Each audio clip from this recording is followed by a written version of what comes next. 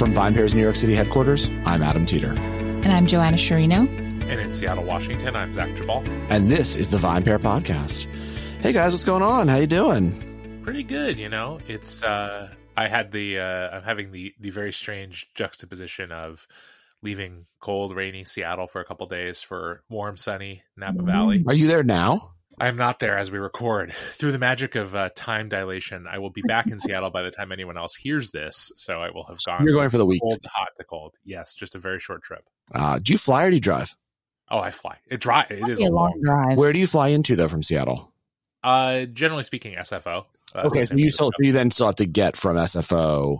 Yeah. There's not like a closer airport you could go to. I mean, I don't know. Oakland is maybe technically slightly closer to Napa, but it's not that much closer, and there are a lot fewer flights to Oakland, even from Seattle, than to San Francisco. And I mean, there's an airport in Napa Valley, like near Napa, or you can fly to Sacramento. Again, it's about kind of the same distance, but again, San Francisco just has way more flight options. So cool. And so since I don't want to wake up at the crack of dawn, I mean, I'm waking up pretty early to go there, but I don't want to wake up any earlier than I have to. Yeah. I'm glad you'll be in Napa. I just got back, as you know. I know. You've been well traveled. Did you? I want to know what was there anything exciting you had there? Yeah, man. I had a lot of exciting stuff to drink. But before we jump into me, why don't we start with you? Oh, throwing it right back at me, Mike. No, I like it. I like it that way. You like to close the deal. I get it. It's okay.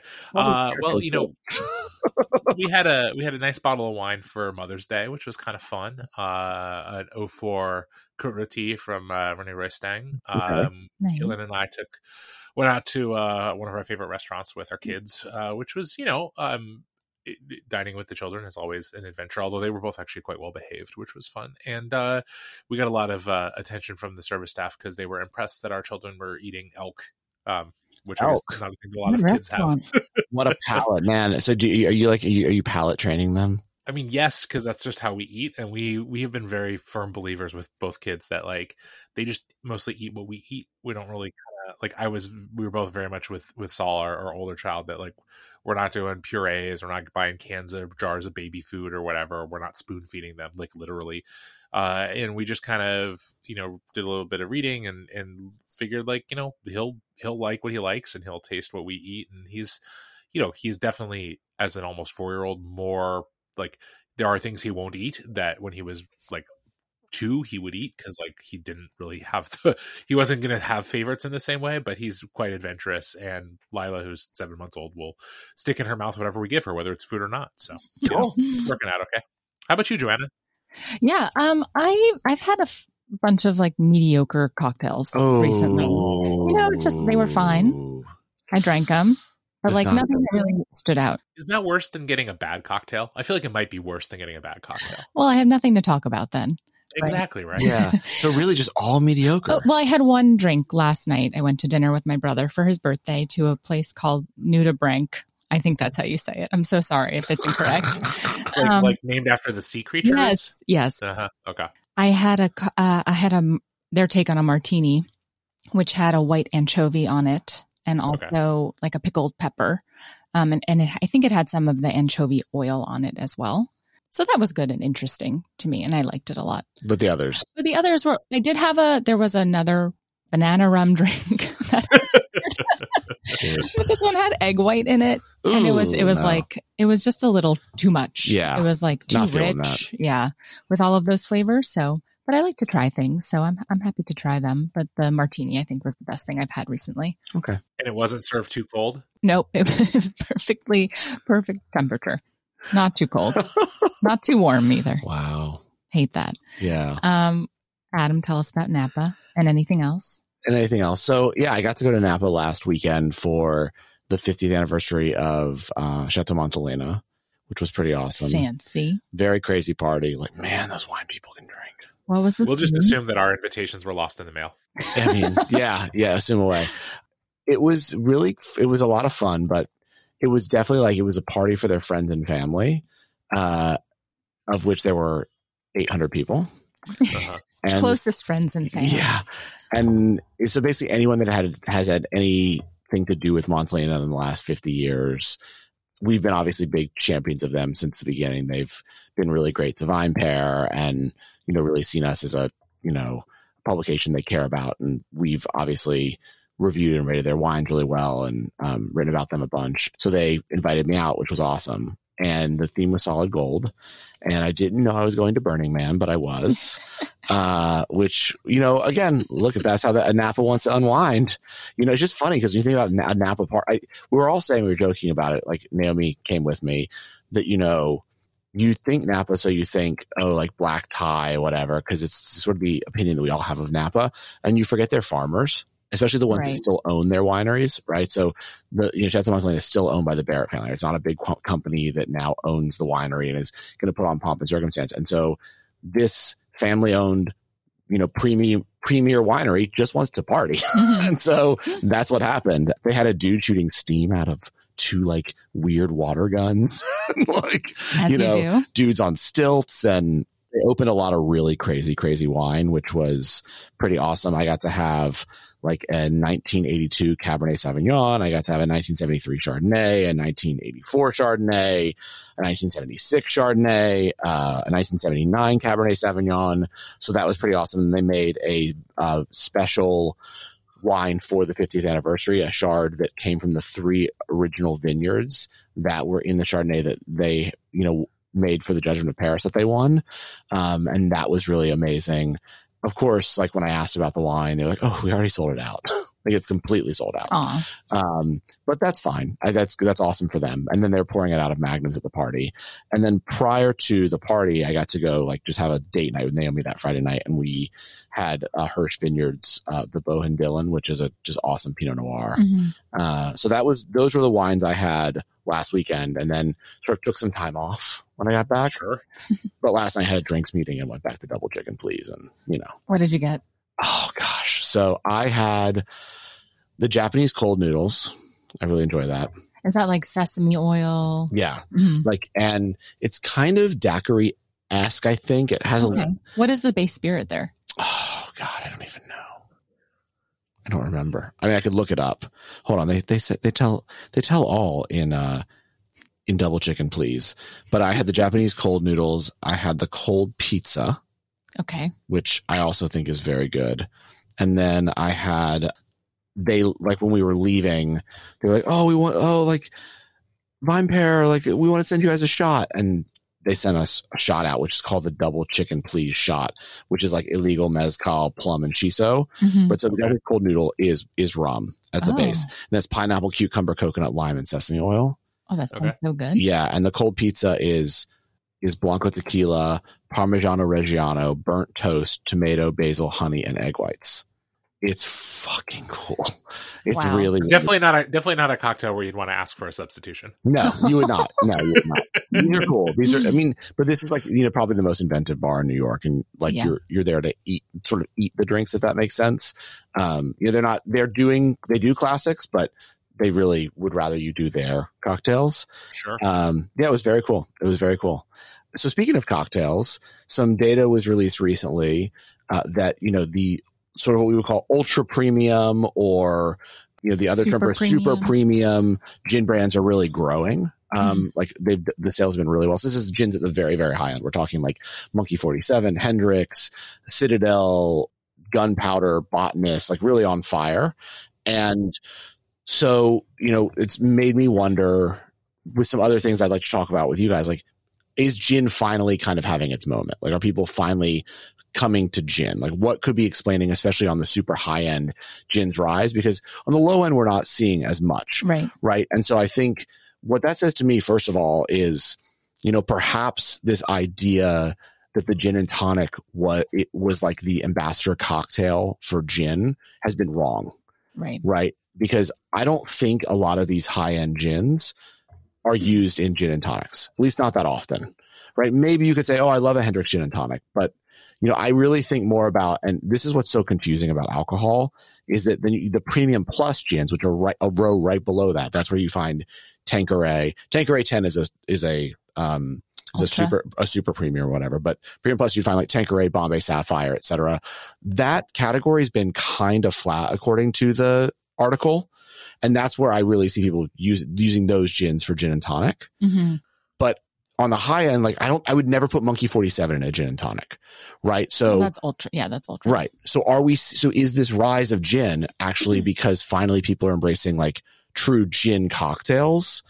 And is that, and look, we've been saying this forever at VinePair. That was what we thought was going to push gin forward, that it wasn't going to be the gin and tonic. And is that what's happening? Because it's really interesting to see all of a sudden that on the very high end of gin, it's kind of blowing up. I'm curious what you both think and why you think that gin on the super high end is exploding. I have a thought. I was having this conversation last night with my brother because he drinks vodka martinis. Mm-hmm. And he used to be, from what I recall when I was younger, he was a gin drinker. Yeah. So I was like, when was the last time you had a gin martini? Because those are what's very popular right now. Mm-hmm. And he was like, I don't know. I think I just like totally burned myself out on bad gin and tonics. Yeah. That I kind of stopped drinking gin. And what I think is that, like you said, Adam, like the cocktails where gin really shines, like a martini, they're coming back in a like really strong way right now. I mean, the Negroni, but that's not really a gin cocktail, is it? Right.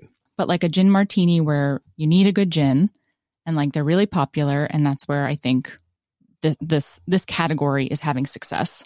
And do you think it's just the martini? Like, what else is there where it's like that apart from? I mean, I think the challenge is like you don't even really like. I think it's almost exclusively the martini from where I sit, and maybe like martini, kind of variants like a Gibson or a Gimlet, even. Right. Yes. That's what's trying to be the Gimlet. Sorry, Zach, is what I was thinking as well because I love a Gimlet. Right. But I think like to justify these ultra premium gins, you need the transparency of a cocktail like the martini. And to some extent, I a little bit disagree with you on the take that people are not using these gins in gin and tonics. But I think what you've seen in kind of the sort of combined rise of really high quality mixers, tonics and otherwise, over the last couple decades that are really kind of industry standard in bars and even for a lot of people who are home drinkers. Like I'll use both my parents separately as examples. Both of them are gin and tonic drinkers on the regular, and both of them my dad too. I think it's a generational thing to some extent, but but I remember with both of my parents, and they've been divorced since I was a little kid, so this is like not the two of them together, but each of them separately, transitioning from having like a big thing of a 1 or 2 liter container of Canada Dry or Schweppes or whatever in the fridge to like now they both buy like Fever Tree or Q or one of these other like higher quality tonics. And those also allow, I think, just you to have the sense of I'm making a high quality cocktail. I'm using a high quality mixer and I'm going to use a high quality gin. Yeah. And I don't mean to say that either of my parents are out there buying some of the absolute top of the market. It's more often like I give it to them. But they appreciate it. They come over and drink it for sure. When did that happen? Was that always? I would say over the last 5 years or so, is what I've kind of noticed. But I think that more than anything else, it's that we are in this era with gin where you have kind of all these different things happening. You have more of these kind of ultra premium gins on the market. You also have, I think, a really exciting and robust sort of localized markets for gin, where you have people really pushing forward kind of interesting takes on gin. We've talked a little bit about this in the podcast in various ways, whether they're localized to regions in the US or whether you're talking about, being able to get a range of gins from Japan or from Scotland or from other parts of the world. But there are more gin expressions than ever before right now, right? Yes. Yeah, absolutely. But all of those kind of, you if you're going to be the kind of person who's going to buy one of those bottles or even try one of them at a bar, you kind of are inherently going to be looking for the expression of that spirit that's going to give you the most of it. So that's going to be a martini, maybe a gin and soda, if you like it kind of on the really kind of naked side, or a gin and tonic if you want a little of that sweetness. Yeah. And I think that like those drinks being popularized, and again, especially the revival of the martini and the gin martini at that, is really pushing these spirits to the fore. Yeah. Well, it's following everything else with premiumization, right? Yeah, it is. Mm-hmm. It is. I think it's interesting too because I hear what you're saying, Zach. I think what's interesting is that there's no one answer. Because like if I'm looking at this list, right? So the top gin brands right now in the US and all the ones that have experienced growth. So number 1, Hendrick's, then Citadel, then Empress 1908, which I want to come back to because that one's really interesting. Mm-hmm. Then Drum Shanbo Gunpowder, which I actually used to be I still am pretty big fan of Gunpowder. I think it's a really great gin. Botanist Roku, which another great gin. I'm only calling out the ones that I think are newer people might not know. Ford's London Dry. Hey, that's interesting, isn't it? Yeah, Ford's. that Ford's is considered this super premium, but it does not price Isn't it that. not? Right. So I'm very confused by that because it's actually, I thought around more of the pricing of a Tanqueray, but right. Monkey 47, Malfi, and then Sipsmith. Right. And I think for some of these, you're right, Zach. I definitely think of them as sort of gin and tonic gins. Like I know a lot of people who like Hendrick's and tonic is their gin and tonic order, or like Botanist and tonic, and especially Ford's, but then like I think of Citadel as a martini gin. I use Gunpowder as a martini gin. Roku is a martini gin. Monkey 47. Monkey 47 for sure. It's just too expensive. Mm-hmm. I mean, it's out of those. I mean, out of this list, it's by far the most expensive. Sipsmith would tell you it's a gin and tonic gin because it's literally a creation of like London, England, and that's what they fucking drink there. I think your point about it being also all these new tonics is very good because it does make it feel like a much more of a premium drink then. Because I think that the problem, one of the reasons that gin and tonic has failed to grow for such a long time is that you had like, why would you ever take they're bad tonic off the gun? Right. Which is gross. And then mix it with these premium gins and then pay $15 or $16 for it. So I think, and I'm wondering if it's a little bit of both, right? People have now noticed what the gin tastes like on its own if they've had it in a martini. They're like, oh, then this is the same gin I want to use. I'll use it in a gin and tonic, but now I want my tonic to be better. I think, interesting. Yeah. I think and then the Gimlet I think could be a big summer drink. We'll see. I don't think you it's heard this it here. Summer. Yeah. I think it's on its way because we love sours. And if gin does keep growing, it's an easy one to slot in because with a high quality gin and, good lime, et cetera, the Gimlet's a delicious drink. Right. It's basically a gin daiquiri, right? Or something like that. So that's delicious. The one that's a big outlier here that I thought would be fun to spend a little bit of time talking about, though, is Empress 1908. Yes. Because before we get into that, I want to say one more thing about the martini that I meant to mention, which is the other reason why I think the revival of the martini and its correlation with gin sales is so interesting is because with a lot of the other spirits categories that we've talked about experiencing premiumization and growth, things like tequila, things like bourbon and other whiskeys and stuff like that, there is a really natural way to sample those expressions, and it's like neat, along with lots of other ways. And you can certainly mix some of them in cocktails. And gin just very few people want to drink gin neat, especially like room temp gin neat. I mean, there are those people for sure. I've served them in the past. Really? But most people, they're a rare breed for sure. But like most people want their gin at least chilled down, if not, mixed with a little bit of vermouth or tonic or soda or something, right? And so what's cool is like that. The rise of the martini and the sort of return of it to prominence and not just for a certain kind of longtime martini drinker means that people have a sort of permission structure to go try a lot of different gins in a way that maybe a few years ago they just didn't. There wasn't a kind of, I mean, even though the martini is obviously one of the most famous cocktails out there, it wasn't kind of culturally relevant. And so now I think you have this platform for people to discover all these different gins and to understand how, some of these different gins that we've been talking about in this category are really quite different in a way that someone 5 or 10 years ago was learning about, different bourbons or even different forms of whiskey, whether that was through, taste neat or even in classic cocktail formulations. But gin has never had that neat, kind of sipped neat identity. Right. I think also we're seeing more martinis on menus versus people just ordering them. And I think that's an opportunity for bartenders to, highlight a selected gin in a way that people haven't seen before, to your point, Zach. Yeah. Yeah, and it puts a premium on choosing that gin, exactly. Which again is, I think, a really fascinating thing. Sometime maybe we'll have a conversation about, kind of how bars choose well and sort of house spirits. And it's a fascinating process I've been part of because it's really, you do say a lot about your identity as a bar when you do that. But it's in that space that you kind of, when you are not leaving the martini as a call drink, so it's actually on your menu, exactly. And you are sort of saying, we think this expression, whatever it is maybe not the best, but it's one we really love and we want to share it with you. And that's a cool thing too, that again, gets people to try it. Right. So now let's go back to the other issue at hand, which is, I think, the weirdest gin on this list. And I don't mean weird, but which is Empress. Yeah. And I think Empress is so interesting because Empress is this gin that sort of seems to have come out of nowhere in the last 5 years. It's pretty new, right? Very new. It's grown very fast. and it changes colors. Because it has butterfly pea flower in it. Yeah. And so it changes from like a bluish to a pink.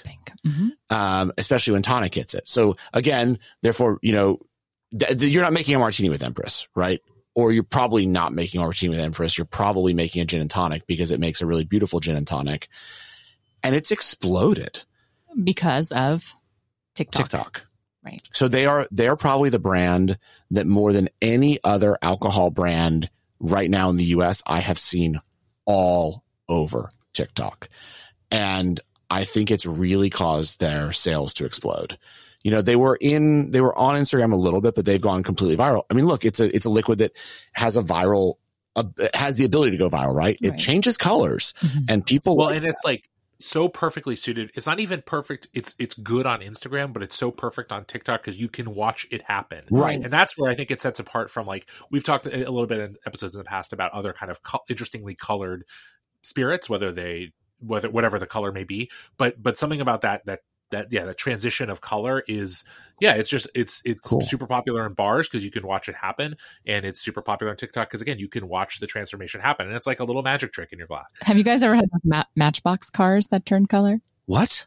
When you were like little? Oh yeah, in the bathtub. Yeah. Yeah. Okay. Oh yeah. Sure. What? Like I think it plays on the same sense of wonderment. Well, it's really funny actually now that you mentioned it, like things that change color, because for this 50th anniversary Chardonnay that Chateau Montelena did, they did a cold activated label like it's Coors Light.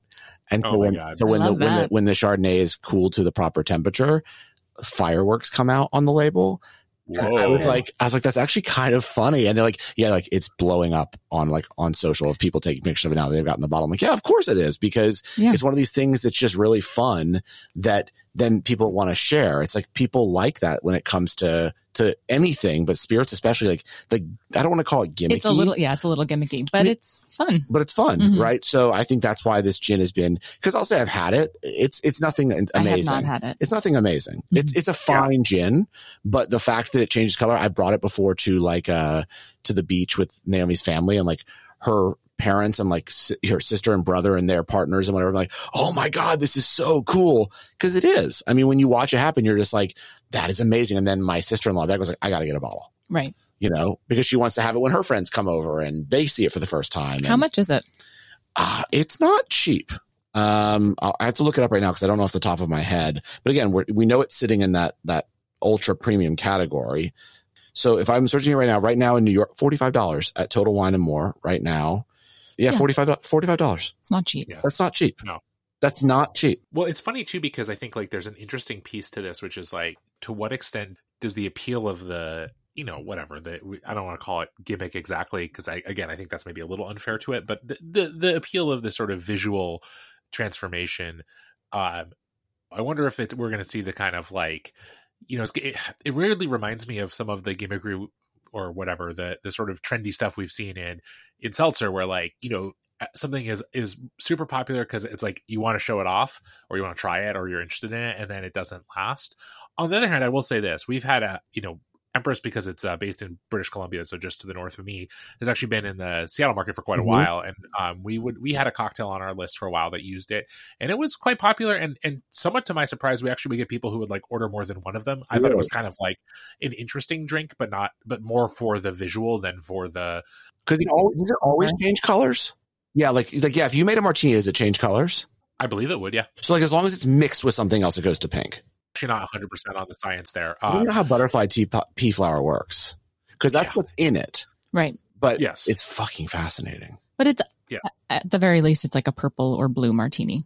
Yeah. Right. Yeah, because even if it doesn't change color, it's a very pretty color, kind of before it goes through its transformation, to say nothing of how it finishes. And I think that, it's an interesting, it makes me wonder if I remember having a conversation with someone a while back about how, there's a whole range of spirits that kind of don't change color, but sort of do change visual appeal. You see this with like absinthe and anisets and things in that category. But unfortunately for them, they go from like a vibrant, bright green to like kind of a muddy, greenish, yellowish. It's like not that pretty to look at, which is definitely not the case with Empress. Like it's still a very pretty color, kind of no matter where it is, purple or pink. It's funny talking about this now. Like it is interesting to me that you haven't seen a lot of other clear spirits play with color this way. And I feel like that's Well, we've seen something charcoal. Right. But there seems to be like such an opportunity here, right? Like to do this. I mean, Pink Whitney, come on. Yeah, I guess Pink Whitney. But that's a very different group of people.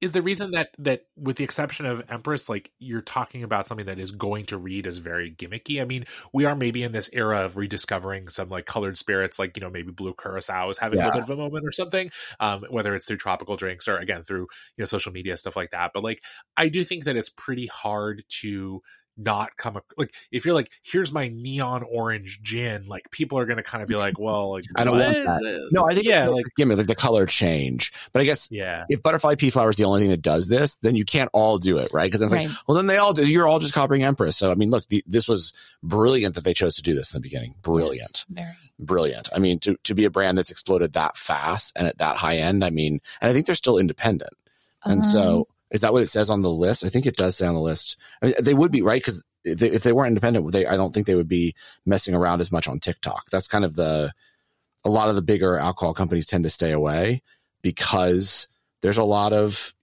fear there. So yeah, Azure Spirits. I think that's still them. I mean, they grew more than anyone else on this list. They 120%. I mean, insane. To become the third largest super premium brand, that's insane. And that's basically all TikTok. Yeah. So I want to ask you guys one last question about gin before we leave it. Do you guys have a favorite? I know this is a difficult question. There's a lot I like. Favorite of the moment, let's say. But let's say, Joanna, like what would your call? I think it's maybe not a favorite. What would your normal call be? Like if you went to order a martini and they said, what gin are you choosing? I think the last time I did this, which was kind of recently, but I think it was Hendrick's. Yep. Or I think I've done it with Tanqueray 10 too.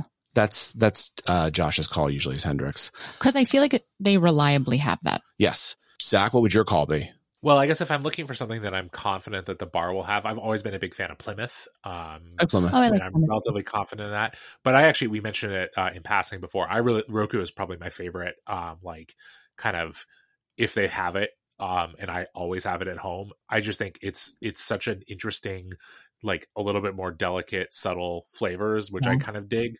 But it makes just like a super, it's like a weird way to describe a martini in some cases, although I know Tim McCurdy will agree with me. It makes like an incredibly drinkable martini. Yeah, it does. Which I dig. So for me, if it's funny because it's not on the list.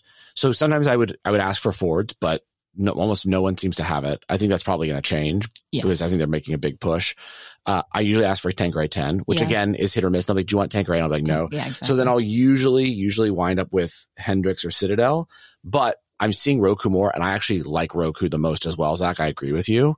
I'm now like seeing it in like airports and stuff at the bars, which is a good sign. So I feel like again, Beam Suntory is like starting to really push. I was gonna say, it is not Empress. It has a big old company behind it. Yeah. And then the only one on this list that like I will never call for, but I love having at home is Monkey 47. But again, it's because it's so expensive. Yeah. It's just like, I know why everyone likes it and I like it too. But for a gin to be as pricey as it is, and often in the half bottle, the 375 or whatever, I just like $80, right? Yeah. And I've just never, and so like you make like 4 martinis with it. You're like, okay, there was the bottle. There was that bottle.